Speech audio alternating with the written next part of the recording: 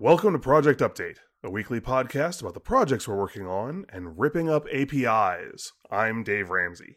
And I'm Joe Simpson. How's it going this week, Joe?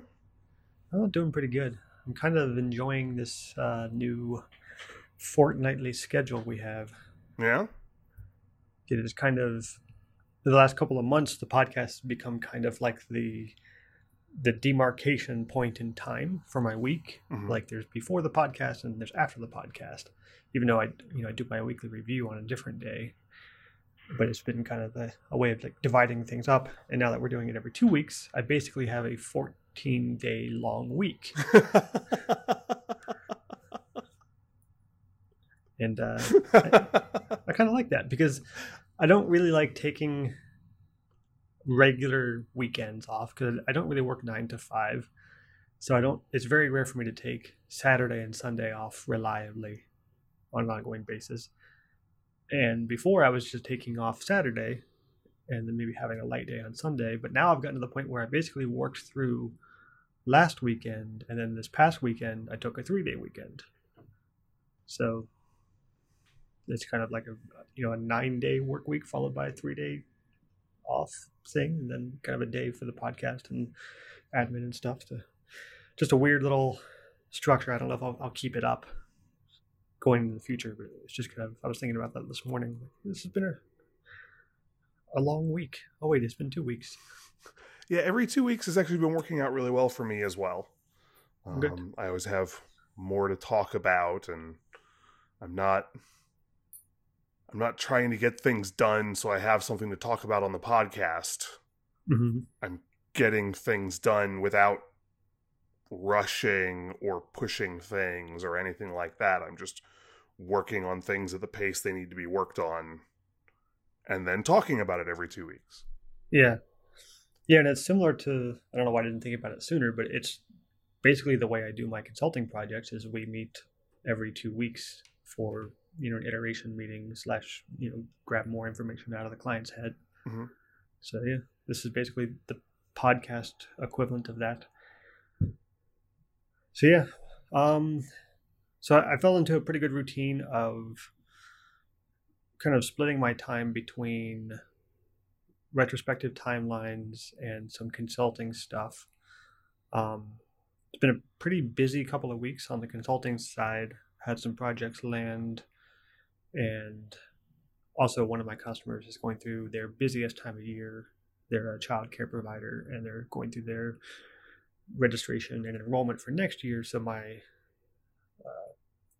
the amount of support I'm doing is 10 times higher than normal because, we go from 20 or 30 people a day using the web app to, 1,500 trying to use it at the same time. And a lot of people don't have any questions or don't understand what to do with certain stuff. Or it's particularly tough because the site's built in English. We have a lot of non-native English speaking parents who are trying to go through this enrollment stuff.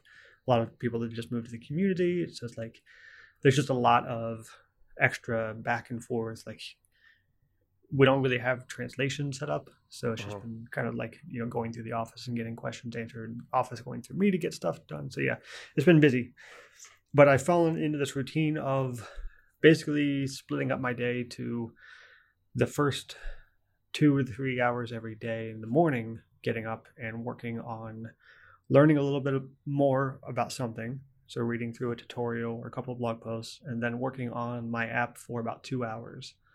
And then kind of limiting my involvement for the app at that. So by 8 o'clock or so, I'm shutting down Xcode for the day and moving on to something else.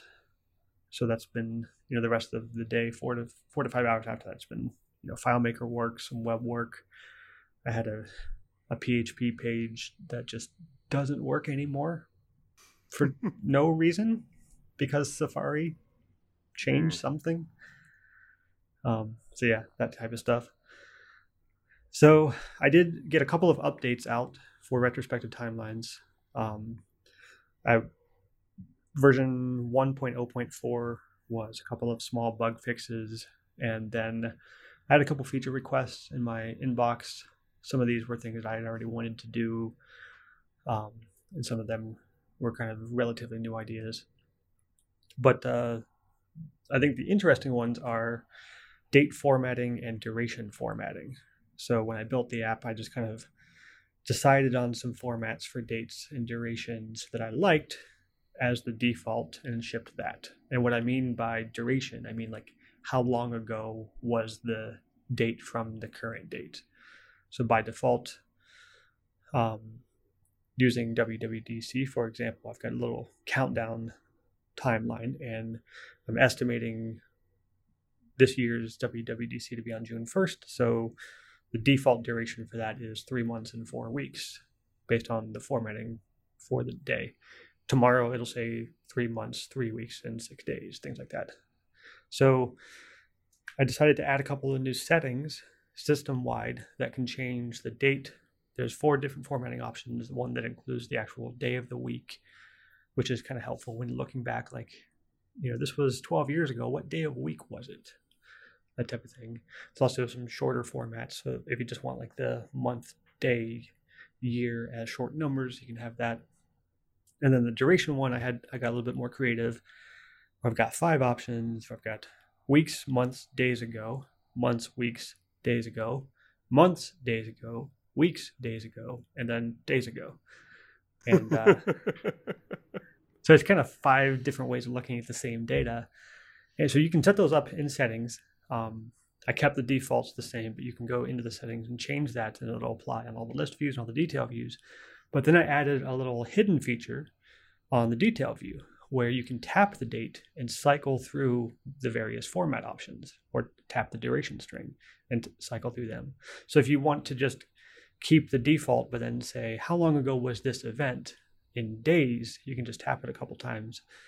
And a personal example, we don't talk about it too much on the podcast, but I've been recovering from alcohol for the last 12 years of my life. And at some point, maybe I'll tell that story in a bigger way. But it's one of the reasons that I started making this app, to keep track of personal milestones like that. So yesterday was my 12-year anniversary since I quit drinking. Congratulations. Well, thank you. And I can tap through these formats and say that was a Saturday, February 2nd, 2008, when I walked into some dingy church basement in downtown Columbus to my first AA meeting. And then I can also tap through the days. It's kind of a joke in AA that some of the old timers will continue to give their duration of sobriety in days instead of years. So mine is currently 4,384 days ago. Nice. And it's just kind of a cool side effect of the app. So that rolled out. The other, relatively small feature that I rolled out with this update was notes. So events can now have notes, which was already in the schema. We talked about this last fall. I pulled it at the last minute because my implementation of the custom text view was pretty wonky, and SwiftUI doesn't have a multi-line text object at this point. But since I redid those data entry forms in UIKit a couple weeks ago, I was able to just make a new notes feature. And it's pretty nice, actually. It's actually just the form is the same as it was, but now there's just a button to tap on, or a table row to go to a separate view for notes. So the notes are separate, but you can get to it while you're in data entry mode, and then they show up on that detail view as well. And there's not really, I'm sure there's a technical limit for how much text you can put in a UI text view or core data string field. I haven't really looked it up. It doesn't seem to be any reasonable limit. Like, I've put a lot of text there, and the layouts adapt pretty well. And I think also with the formatting things, I added format options and menus to the sharing sheet too. So the sharing sheet, if you want to make a little image of an event, it'll use the defaults, but you can override that when you're generating that image as well. So I shipped that on Thursday last week, and then kind of washed my hands of small updates for a while. And then I shipped another update the next day because I had my first oops. Congratulations. Yeah. Just a minor one, but it's kind of the side effect of how Swift UI and Swift 5.1 and Xcode, currently the error messaging you get from the tools when something is wrong with your Swift UI view isn't very helpful. And the error will sometimes show up. You may, miss something on line 180, but you'll see an error on line 42. It has nothing to do with what you're talking about. It's just, it gets better in the next version of Swift. I've already read about some of the improvements that are coming, but I've fallen into this habit of basically just disabling chunks of code until I find what the issue is. And when I was working on the new detail view, I disabled all of the content in a view, and I just threw a text view with the word testing in its place to have it be able to build, because you have to have a view inside of other views. Every view has to resolve to a view. And when I finished the changes I was doing and got rid of the errors, I re-enabled all the view content, but forgot to get rid of that testing string. And I was just flipping through it the next day, looking at something. And why does every screen say testing in small print at the top? And yep, that had to go.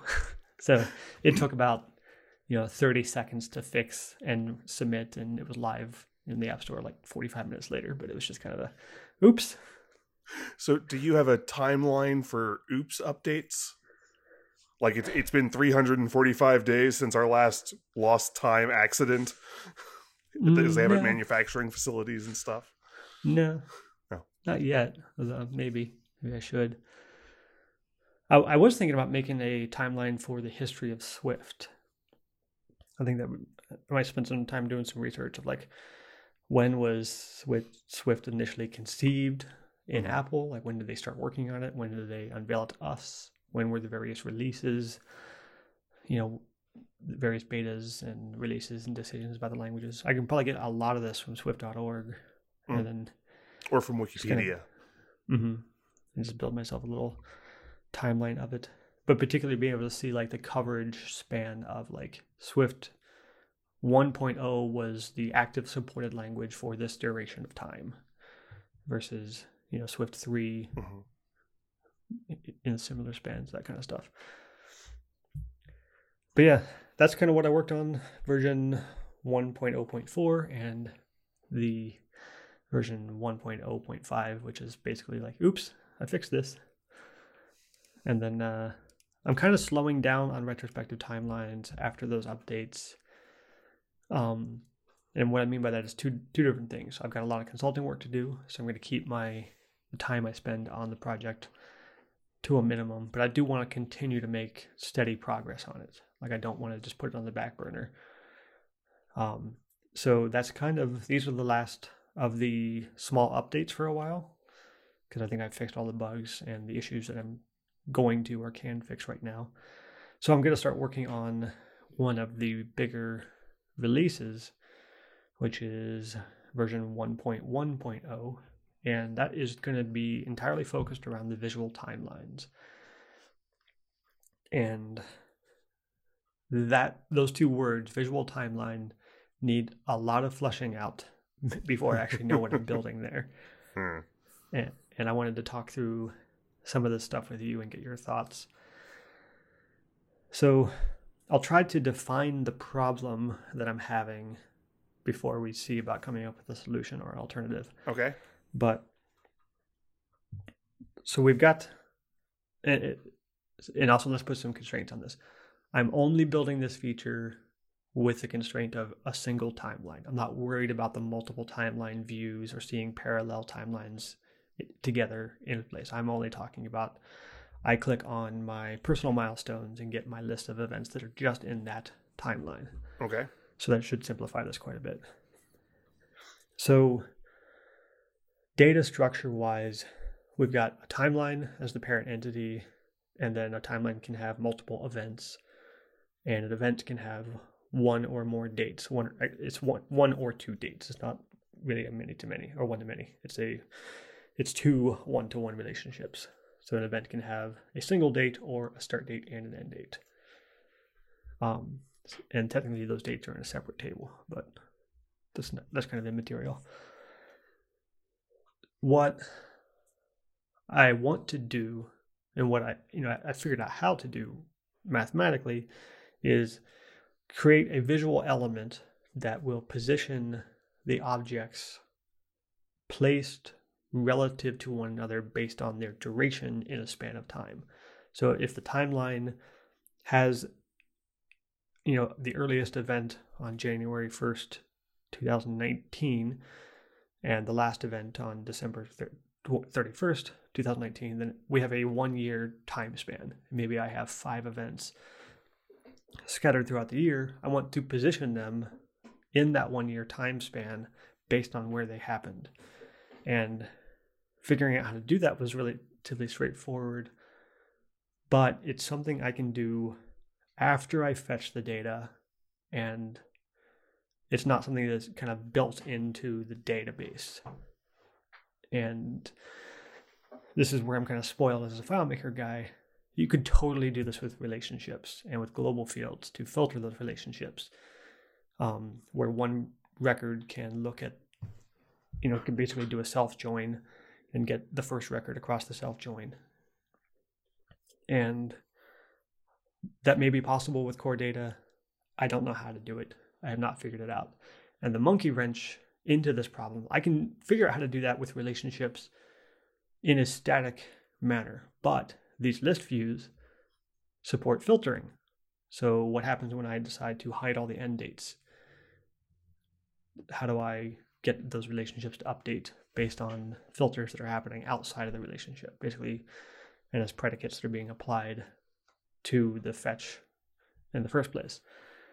And so the way that I've structured it so far in my test copy of the view is the view is driven by a fetch result controller that is handling all the communications with core data. I'm passing it a fetch request and a sort description, and then it's giving me back an array of dates, of RT date objects. And then I'm going through that data object to get the rest of the event information. When I get that back, I can map that array onto another array, and during that process, I can calculate the duration. Basically, I'm just calculating a single number for the padding that should be applied before that event. So I've got a function that gets the earliest date on the timeline, gets the latest date on the timeline, multiplies it by some scalar value that I made up. Is kind of arbitrary. Basically, like, if there's 100 events, use this much padding and then divide it up among these many events. And then, so basically each day in time becomes a block of padding of like 33 pixels or 70 pixels, whatever a day represents for that timeline based on the span. But applying that timeline only works after getting the data from core data. And I'm not sure if I'm explaining this very well. If I were to pick one of those dates, open a modal, and change something about it, that date itself would recalculate, but the rest of the timeline won't. And now all of the spacing is inaccurate. So if I move something forward or back a month, that single event will update, but the rest of the timeline won't. So that's kind of the problem I'm having. And there are 3 ideas I have to solve this. One is give up on the idea of an interactive visual timeline and keep the data management side and the visual representation side separate. So what I mean by that is, right now you tap on a timeline and you go to a list of events. It's the Swift UI equivalent of a UI table view of records, sub-summarized by year. And so this first option is basically leave that as it is and make somewhere else to go. Add another navigation button somewhere else that says, now we're going to go look at the visual version of this in the same way that we would say, show me a report or a chart for this data. Well, We're not actually worried about editing the data from here. And then that's probably the easiest of these options. It's not as flexible as what I want, but it's basically like you're finished entering the data. Now go into data visualization mode where you can visualize it various ways and apply filtering, and redraw the entire timeline every time, because you don't have to worry about updates to data. It's really just working on reporting. And so that's the one I'm kind of leaning towards right now, but I'd like to see if there are other ways to handle this as well. Option 2 is basically replace my current implementation with an object. So kind of make this more combined / Swift UI, where maybe take the fetch result controller out of the equation, write a view model for the backend for this particular view that can handle the core data fetching and the array mapping, but make that array mapping the item that's being published. So I might be able to use the @published property wrapper, or I might have to write my own publisher specifically, in the same way that with a fetch result controller, there's a publisher that says, this thing is about to receive an update, and it tells the views to, prepare to redraw or receive an update from the data. I could write something like that, and that's going to be involved, but something that I could figure out. The third option would be ideal, from my perspective as a spoiled FileMaker developer. I want to do all this in relationships. Shouldn't I always be able to solve everything with a database, Dave? That's kind of what I'm used to. Yeah, absolutely. And so it would be really cool to see if I can figure out a way to create the relationships that I need, where basically I want to be able to fetch the same data that I'm getting now, but I want each individual record to be responsible for fetching its previous item in the list to calculate its duration or its padding value. And that's the part I don't know how to do. And I could probably do this in FileMaker, like mock it up and actually get it working in FileMaker. It's the type of question I don't really know how to ask intelligently outside of the context of FileMaker. So it's like, maybe I need to make a FileMaker example of it and then make a SQL example of it and then see if I can use that as a pointer on Stack Overflow. Like, I want to do this, but with core data, is that possible? Right.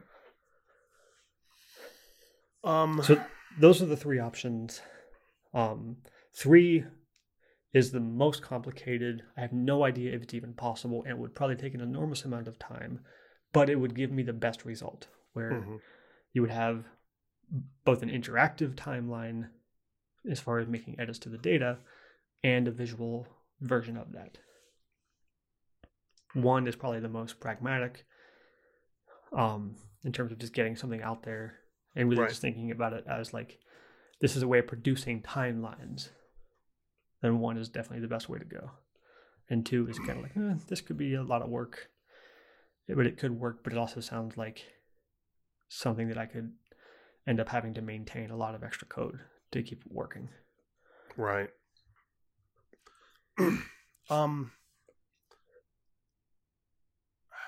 The first thing that comes to mind as a different way of thinking about the problem is kind of a variant on 2. And it's, can you make the interaction between the view and then clicking on something and getting the edit and then exiting the edit screen as a event that you can trap or a property that you can test just for that one object that you were looking at, so that you can say, and this is a little bit brute force, but recalculate this entire view now. Yeah, that's kind of what that option involves. Okay. Would be basically recalculating the entire view, but making that process happen manually, because the way I'm doing it now with the fetch result controller, I don't really get that notification at that level. So yeah, that's kind of what that option is. And the only thing that I don't like about that option isn't that idea, it's the fact that as soon as I step out of the comfort of the fetch result controller, I have to start thinking about how much data is involved. Right. Because there's no way I basically I need to start pooling that data myself rather than relying on the fetch result controller batching system to do that for me. And I'm going to have to do that anyway because I'm not going to be able to build this in a list object. I'm going to have to use scroll views for this. And unfortunately, with scroll view, it will create every item in the scroll view at once. So if you've got 500 events, it's going to create 500 rows. Whereas a list view, like a table view, will only create what it needs to show on screen and maybe a little bit more to have some padding. So it's very well optimized. So that option is, this is a premature optimization to even be thinking about it, but like I need to think about the potential user that it could have hundreds or thousands of events in a timeline. And particularly, can I make the view, what happens if I make 1,000 views that have these graphical elements? Is that going to completely overwhelm the device's RAM? Right. So yeah. So I can probably get around that by, like I said, paging or pooling of like the timeline can show 100 events at a time, and then you can have pages for it. So there's a number of things that can happen when you're editing a single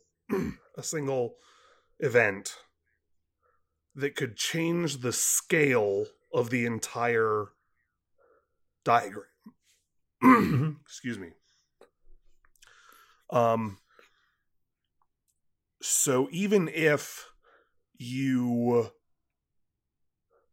do all of your optimizations, you still may have to redraw the entire thing. Yeah. Which means... I guess those are separate issues. I have to redraw the whole thing to get the calculations to update, but the pooling I'm talking about isn't about reducing that recalculation. It's about keeping the minimal number of views from actually existing at once. Does that make sense? No, now I got lost. So the problem that I'm having with scroll view specifically is that if I make a scroll view and then put a for loop in it that says, create a view for each of these 400 items, it's not going to be smart like a table view and only create 8 to 10 at a time. It's going to create 400 of them before anything loads. Right. And that could be, I've seen it in memory. I've seen like passing a bunch of data to a scroll view like that and going from 40 megs of memory to 70 or 80 in half a second. Right. And so that's what I'm trying to avoid with the pooling system, of coming up with a cap for that, like a data cap to say these visual timelines can show 100 records at a time or 1,000 records at a time, whatever I come up with there. But that is separate from the issue of recalculating the positions. So that's a separate issue. Right.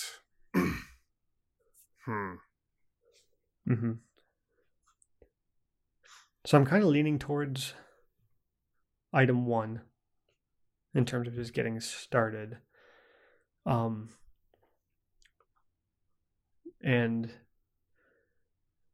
I'm also kind of keeping in the back of the mind that people are going to want to get these timelines out of the app. And I want to do a version of that, but I'm also kind of giving myself the constraint that I don't have to worry about that. Like, I am making an app that makes timelines, not an app that exports timelines. Right. And if I make something that you can export later, that's great. That's a bonus. But I'm not going to limit myself to stuff that will work there.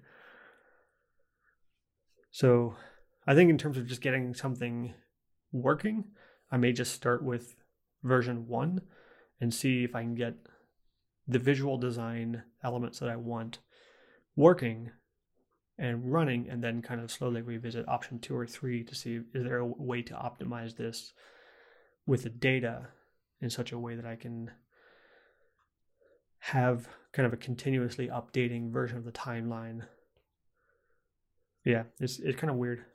Yeah, I think we'll probably have to take that conversation offline, because to really get into it, I'm going to have to start asking questions that are almost undoubtedly going to infuriate you, or not infuriate, frustrate you, Mm. until I really get exactly where the problem is. Because my earlier question was based off of what I had built it as an understanding, and apparently that was all wrong.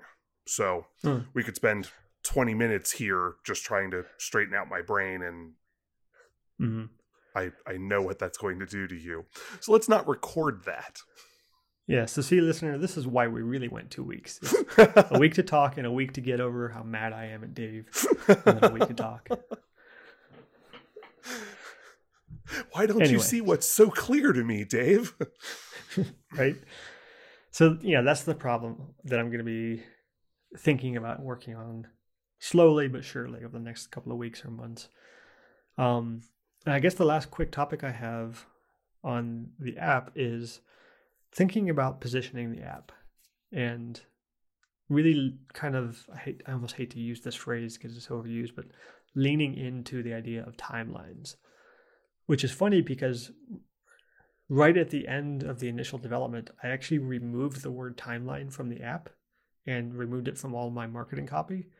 And for about 2 weeks, I was just kind of thinking about this in terms of lists and items on the list. And then at the last moment, I've re-added timeline and sort of using the event and timeline terminology again. And I'm glad I did, because now I'm thinking of the app as, well, I initially kind of positioned it as like a personal way to keep track of your most important milestones.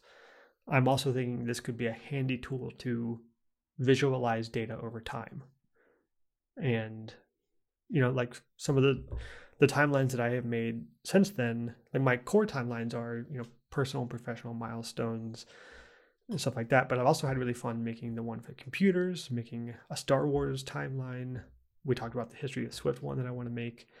So these are more general purpose, kind of fun things to do that don't really have the emotional significance of when I quit drinking or got my first job in the professional world and stuff like that. So I'm thinking about kind of over the next couple of months repositioning the app as a more general purpose thing. And if I come up with this way to visualize the data in really cool ways, either opening that up to other apps by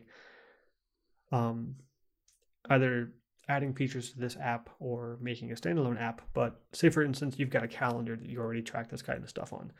Being able to add a kind of a fake timeline and retrospective timelines that loads data from that app instead of from the core data store. Or you've got a day one notebook with a list of stuff in your journal entry, and you want to visualize that on a timeline, or an Evernote notebook or something like that. But really thinking about it in terms of a timeline tool and less of a, I guess, my touchy-feely, personal introspection machine.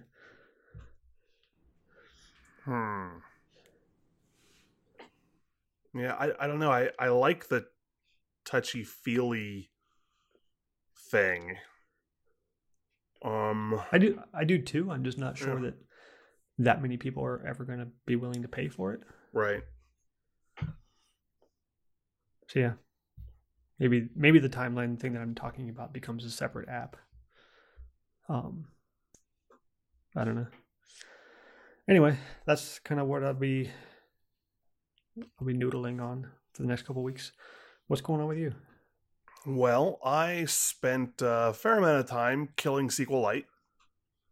Nice. Just cutting it off at the knees. Didn't you just make friends with that a couple weeks ago? No, not really. It never fully made friends. Because I was having those problems where, like, I would create the table, and then when I started shoving data into the table, or I could create the table, shove data into the table. When I started asking for data out of the table, there weren't tables there anymore. Yeah, you're going to want that with the database. Yeah. Data retention is kind of important in that way. Mm. So at this point, I've just got an array. Shove the stuff into an array.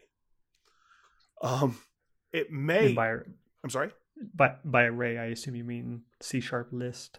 Yes. Though there are C# arrays and then C arrays, and it's one of the fun things with C# is they've got like 8 different varieties of list things depending upon the exact properties you want it to have. So yes, it's actually a list. A list of FileMaker elements. It may actually be a bit faster, and I think it's actually more RAM efficient because I don't have any of the database overhead. I don't necessarily get all the database advantages, but I don't have the database overhead. And I was concerned about it hurting my ability to kind of save state. Because one of the cool things I had is I was building it in a SQLite database in RAM, an in-memory database, just to keep things quick. But there was only 1 or 2 lines of code that I needed to change, and suddenly that could be a saved file on the machine that stored the database. And if you could open that database again, you'd have it. And I don't think I'm all that hurt from that just by being able to serialize standard C# data structures. I should be able to just write this out. Though now that I think about it, one of the things I'm going to talk about later may have hurt that slightly. I'll have to work on that. No, I'm just going to have to change the serialization process. Anyway, so it may be a bit faster. My first step was kind of revising in place. I had kind of a full API for talking to this data, and I just went through and edited the contents of every single one of those functions to talk to the list instead. Actually, I wasn't even doing a list. I was doing a concurrent bag. Okay, a bag of data is new to me. So C# has a data structure called a concurrent bag. And you can think of it like a list that is thread safe. Okay. So you can just jam things into this bag from 30 different threads, and it won't cause a problem. It does have one interesting property in that in the definition it says a concurrent bag is not order safe. Yeah. And I think it's still generally ordered, but because you're shoving things in multiple threads, you can't depend upon any 2 things to fall in the same, the insertion order. Yeah. But that insertion order might have things stuck in the middle from other threads, I think. Yeah, so it could be ordered, like, when you're done putting stuff in it and go to look at it again, it could be ordered in that state, but not in a reliable state as you're adding stuff to it. Right. So, and I had all this work to okay, then at a certain point in the process, we kind of commit the bag. Because I really need to be working with this. I'm sorry, I just love this terminology. Do we have a show title? Commit the bag? I think we do. Yeah. Where it would convert the bag into just a standard list. Because at that point, I can read from the list from multiple threads without a real problem, as long as I'm not trying to edit the list. However, I got that functional, and then realized that was all just a ton of premature optimization. Like I was just putting a ton of effort into trying to make this work for its fastest version when I didn't know how fast it was to begin with. Yeah. Additionally, right now, because I'm using a streaming XML parser, it's effectively single-threaded. Like, the parsing is very, very fast, but it's single-threaded. So I don't really need a bag to shove things into that's thread safe unless I'm going to rewrite the parser. Yeah, so you're kind of bottlenecked by the parser itself. Right. Which is already pretty fast. Right. So instead of doing that, I kind of ripped all of that out as well and just went, shove it into the list, process it from the list, we're done. And that worked. The problem is that my API made no sense. Because the names of my functions still said things like create tables, query table in a particular manner, that kind of thing. And I don't really have tables anymore. You know, I had set up database functions. And I don't need set up database functions anymore because I just have a list. And so some of that code, like, even though it was now doing what I wanted it to do, all the rest of the code was looking at it and saying stupid things. Mm-hmm. It was like, okay, this also needs to be cleaned up. So remove all the dead code and then kind of rewrite the API to be a little bit more generic. I didn't make it more specific to the new structure. I just made it kind of structure independent. So if I end up doing bags or lists, it shouldn't matter. And now everything makes lots more sense. And I'm not constantly like looking at a function, reading the name of the function, then running my brain through the translation that I did previously and going, what does this function actually do now? Now the name of the function describes what the function does. And then there's a really cool optimization that I can do in that because I had records before, if I wanted to connect two records, what I stored was the index, like the primary key for the connected record, the way you do relationally. And then if I wanted to get from a record to its connected record, i.e. I'm pairing these things up from the original record to the modified version, I would have to run a SQL query to connect across that key. Mm-hmm. Well, now I'm dealing with in-memory data structures. I can just store a reference to the other thing, which is basically instantaneous and free. Yeah. For all intents and purposes. It's not, but it's going to be way faster than running a SQL query to connect those two records. So you basically reinvented core data.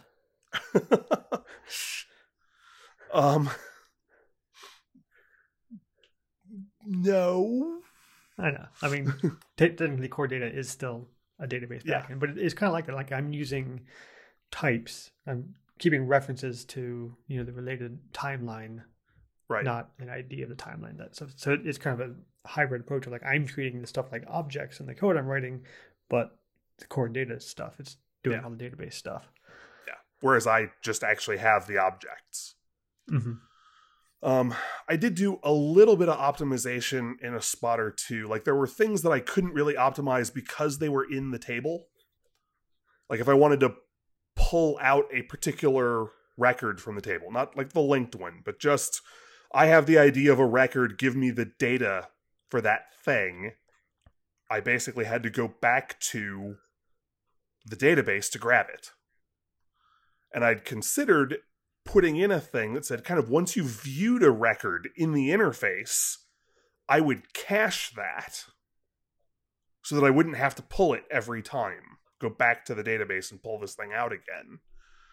And instead what I ended up doing was just building a dictionary that stores all those records by ID. So it uses the ID as the key for the dictionary. And it's not a huge amount of memory to do this. But basically I can make my own fairly fast indexes in that way. And converting a list of items into a dictionary of items is pretty darn fast. Which leads me to an idea that I'm trying very hard not to work on, because we were talking about don't prematurely optimize. But I was thinking I can do this for other stuff as well. Mm-hmm. There are spots in the system where I have to say, find a record in the old data. Now go look in the new data for the matching record. And I'm using functional programming, so it's just a find thing that matches criteria. Mm-hmm. And that's pretty fast.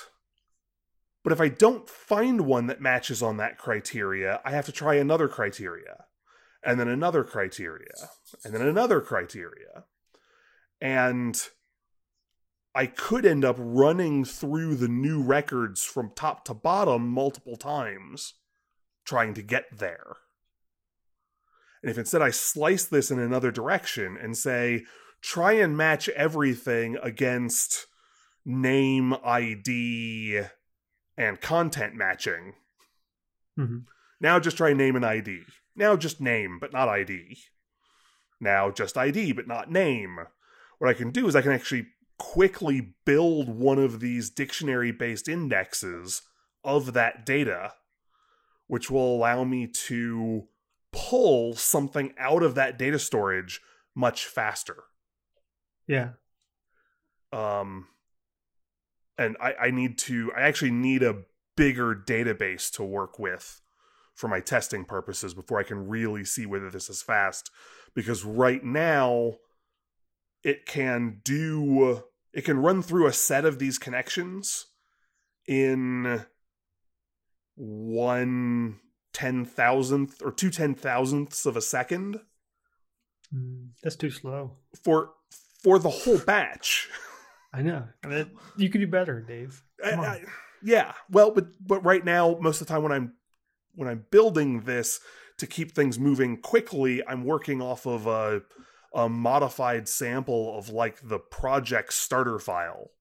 There's 2,100 FileMaker elements in there. Well, yeah, you need one with a couple 100,000. Right. With a couple 100,000, I will start to see where things are slow. I do need to find somebody, like I've got a couple of DDRs from huge systems, but what I need is for somebody to generate for me a FileMaker 18 or FileMaker 19 new XML export from two different versions of the system. That was one of the things that I had when I was writing FM Perception, was a developer very nicely provided me with two different copies of a DDR from a 1 gigabyte DDR. Oh, nice. And that was great for testing purposes. You'd realize very quickly if something was slow when it was dealing with a gigabyte of data. Yeah.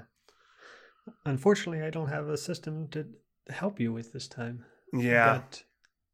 But everyone's using 17s. I don't have any 18 customers. Yeah. Anyway, so I definitely don't have access to 19. Yeah. Which I guess is probably, I guess it's coming around that time of year. We're going to be seeing a new FileMaker soon. Yep, shouldn't be that long. And so and then get this working and make sure I'm testing it in the interface and everything is happy, but why aren't the changes displaying? Like I had this code that would look at once it's identified a thing that's matched or a matched set, and identified that there is a change between those two things, I then had some code that would go through and display what the individual properties were that had changed. And nothing's showing up. And then I realized, hey, there was a whole other table. So at one point I was thinking that I would have the interface do this comparison. Like the back end could figure out which things were changed, but then the interface could actually display the changes. I mean, the interface has to display the changes. But it turns out that I was actually calculating those in the back end, in the C# code, and storing it with the thing, with the original record. Yeah. And so, because that was still a SQLite table in a whole other section of the source code,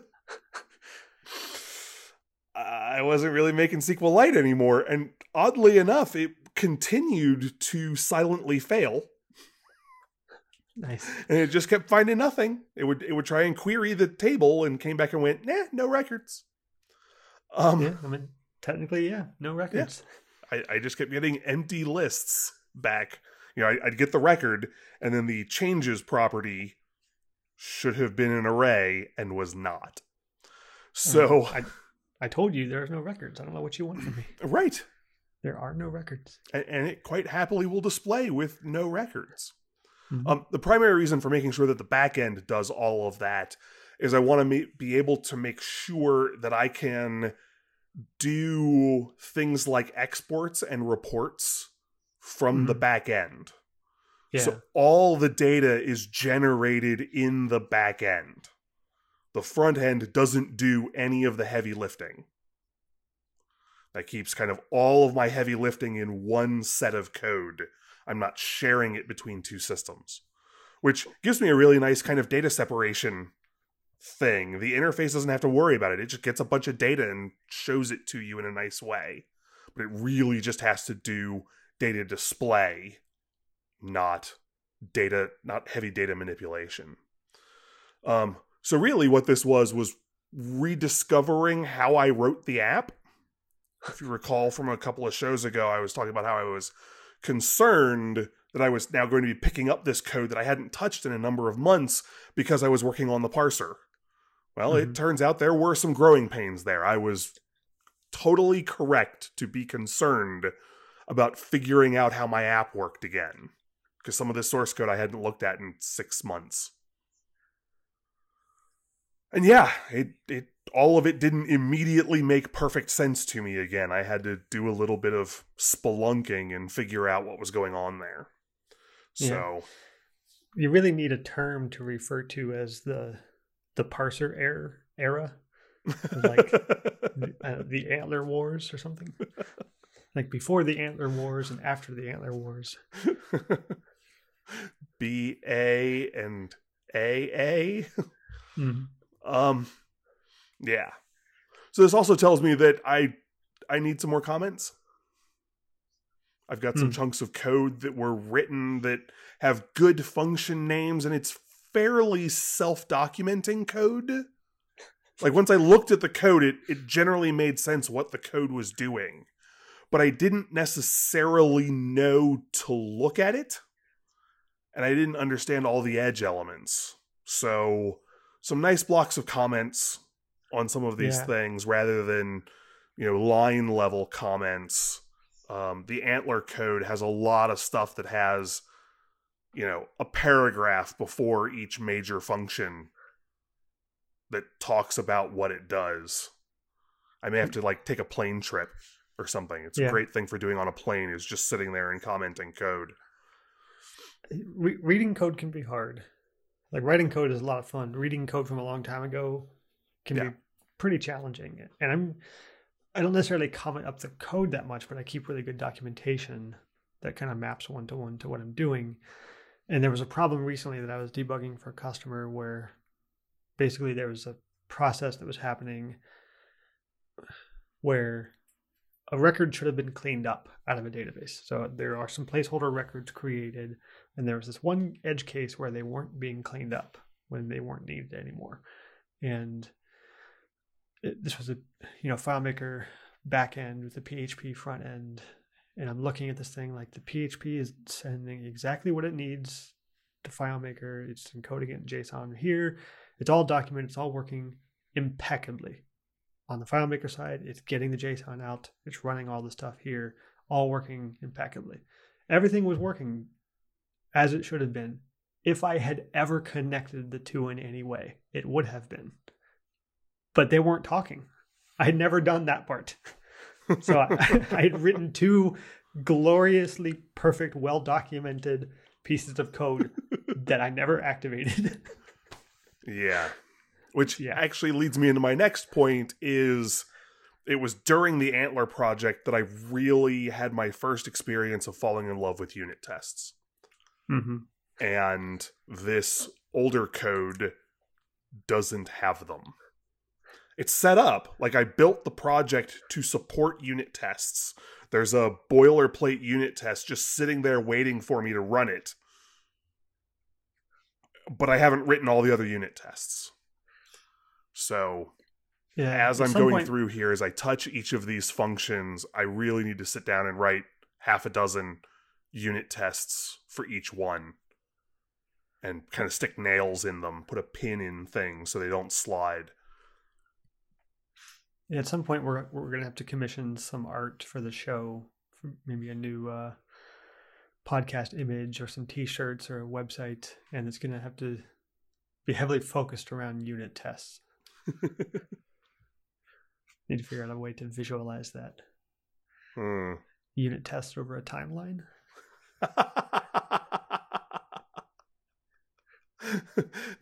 Now I kind of want like a bar chart. It's going to look a lot like a bell curve. It's like no unit tests, lots of unit tests, back to no unit tests. Crap. Yeah. I really came to depend upon the confidence that provided. And now I am working in code that does not have it. And I'm sad. I'm also going to need to figure out how to do that on the JavaScript side of things. So I can make sure that stuff doesn't move. Which leads me into the interface side of things. Really digging back into the interface, seeing how all those pieces fit together. As I mentioned at least once quite a while ago, it's basically an entirely independent code base. Mm-hmm. I'm even using a different development environment, so I shift between Visual Studio for Mac and Visual Studio Code. Visual Studio for Mac is where I'm writing all the C# stuff, and Visual Studio Code gets all the JavaScript and HTML. Mm-hmm. And yeah, getting back in there, seeing how all of that fits together, modifying some stuff, because I had to do some work on the interface side to understand why these changes weren't appearing. Yeah. And while I'm there, trying to figure out how to really polish this up in the sense of not just the visuals of the interface, but the flow of the interface. Mm-hmm. Like I was sitting down and collating all my notes about all the things that I wanted to give the user the ability to do or define before they start the diff process.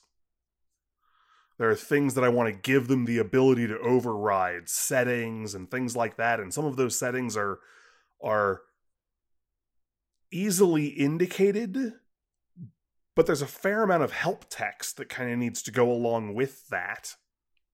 And there's half a dozen of these things. Actually, it's probably closer to a dozen.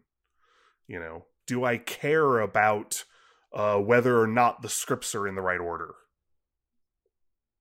Mm-hmm. Like, I can just say I don't care. As long as all the scripts are there, and they're all calling the right things, I'm going to call that done. Okay, that's fine. I will not flag for you when the order of the scripts changed. Again, trying to cut down on the noise people see when they're looking at a large, complex diff over, 3 months of changes or something like that. Yeah. And just, there's too much stuff for some of the spaces that I've set aside for it. I have this much screen real estate dedicated to something that honestly could take 5 times as much space. Mm-hmm. And so turning this into something that what I've been building so far is an app that a Diff Pro can use really effectively. But what I want is something that any FileMaker developer can pick up and look at, and even if they have to read a little bit of text, the explanation will make sense, and they'll go, oh, okay, yeah, I want that on and that off, and this is important to me, and this is not. Now go, and it will show them exactly what they want to see in a way that makes sense. Because as I'm getting back into the main app, I'm going to be spending a lot more time with the interface. So really kind of writing it all down, collating all the stuff, because a lot of the interface grew organically. I was learning too many technologies at once while trying to design the app. Mm-hmm. I hadn't done C# on Mac with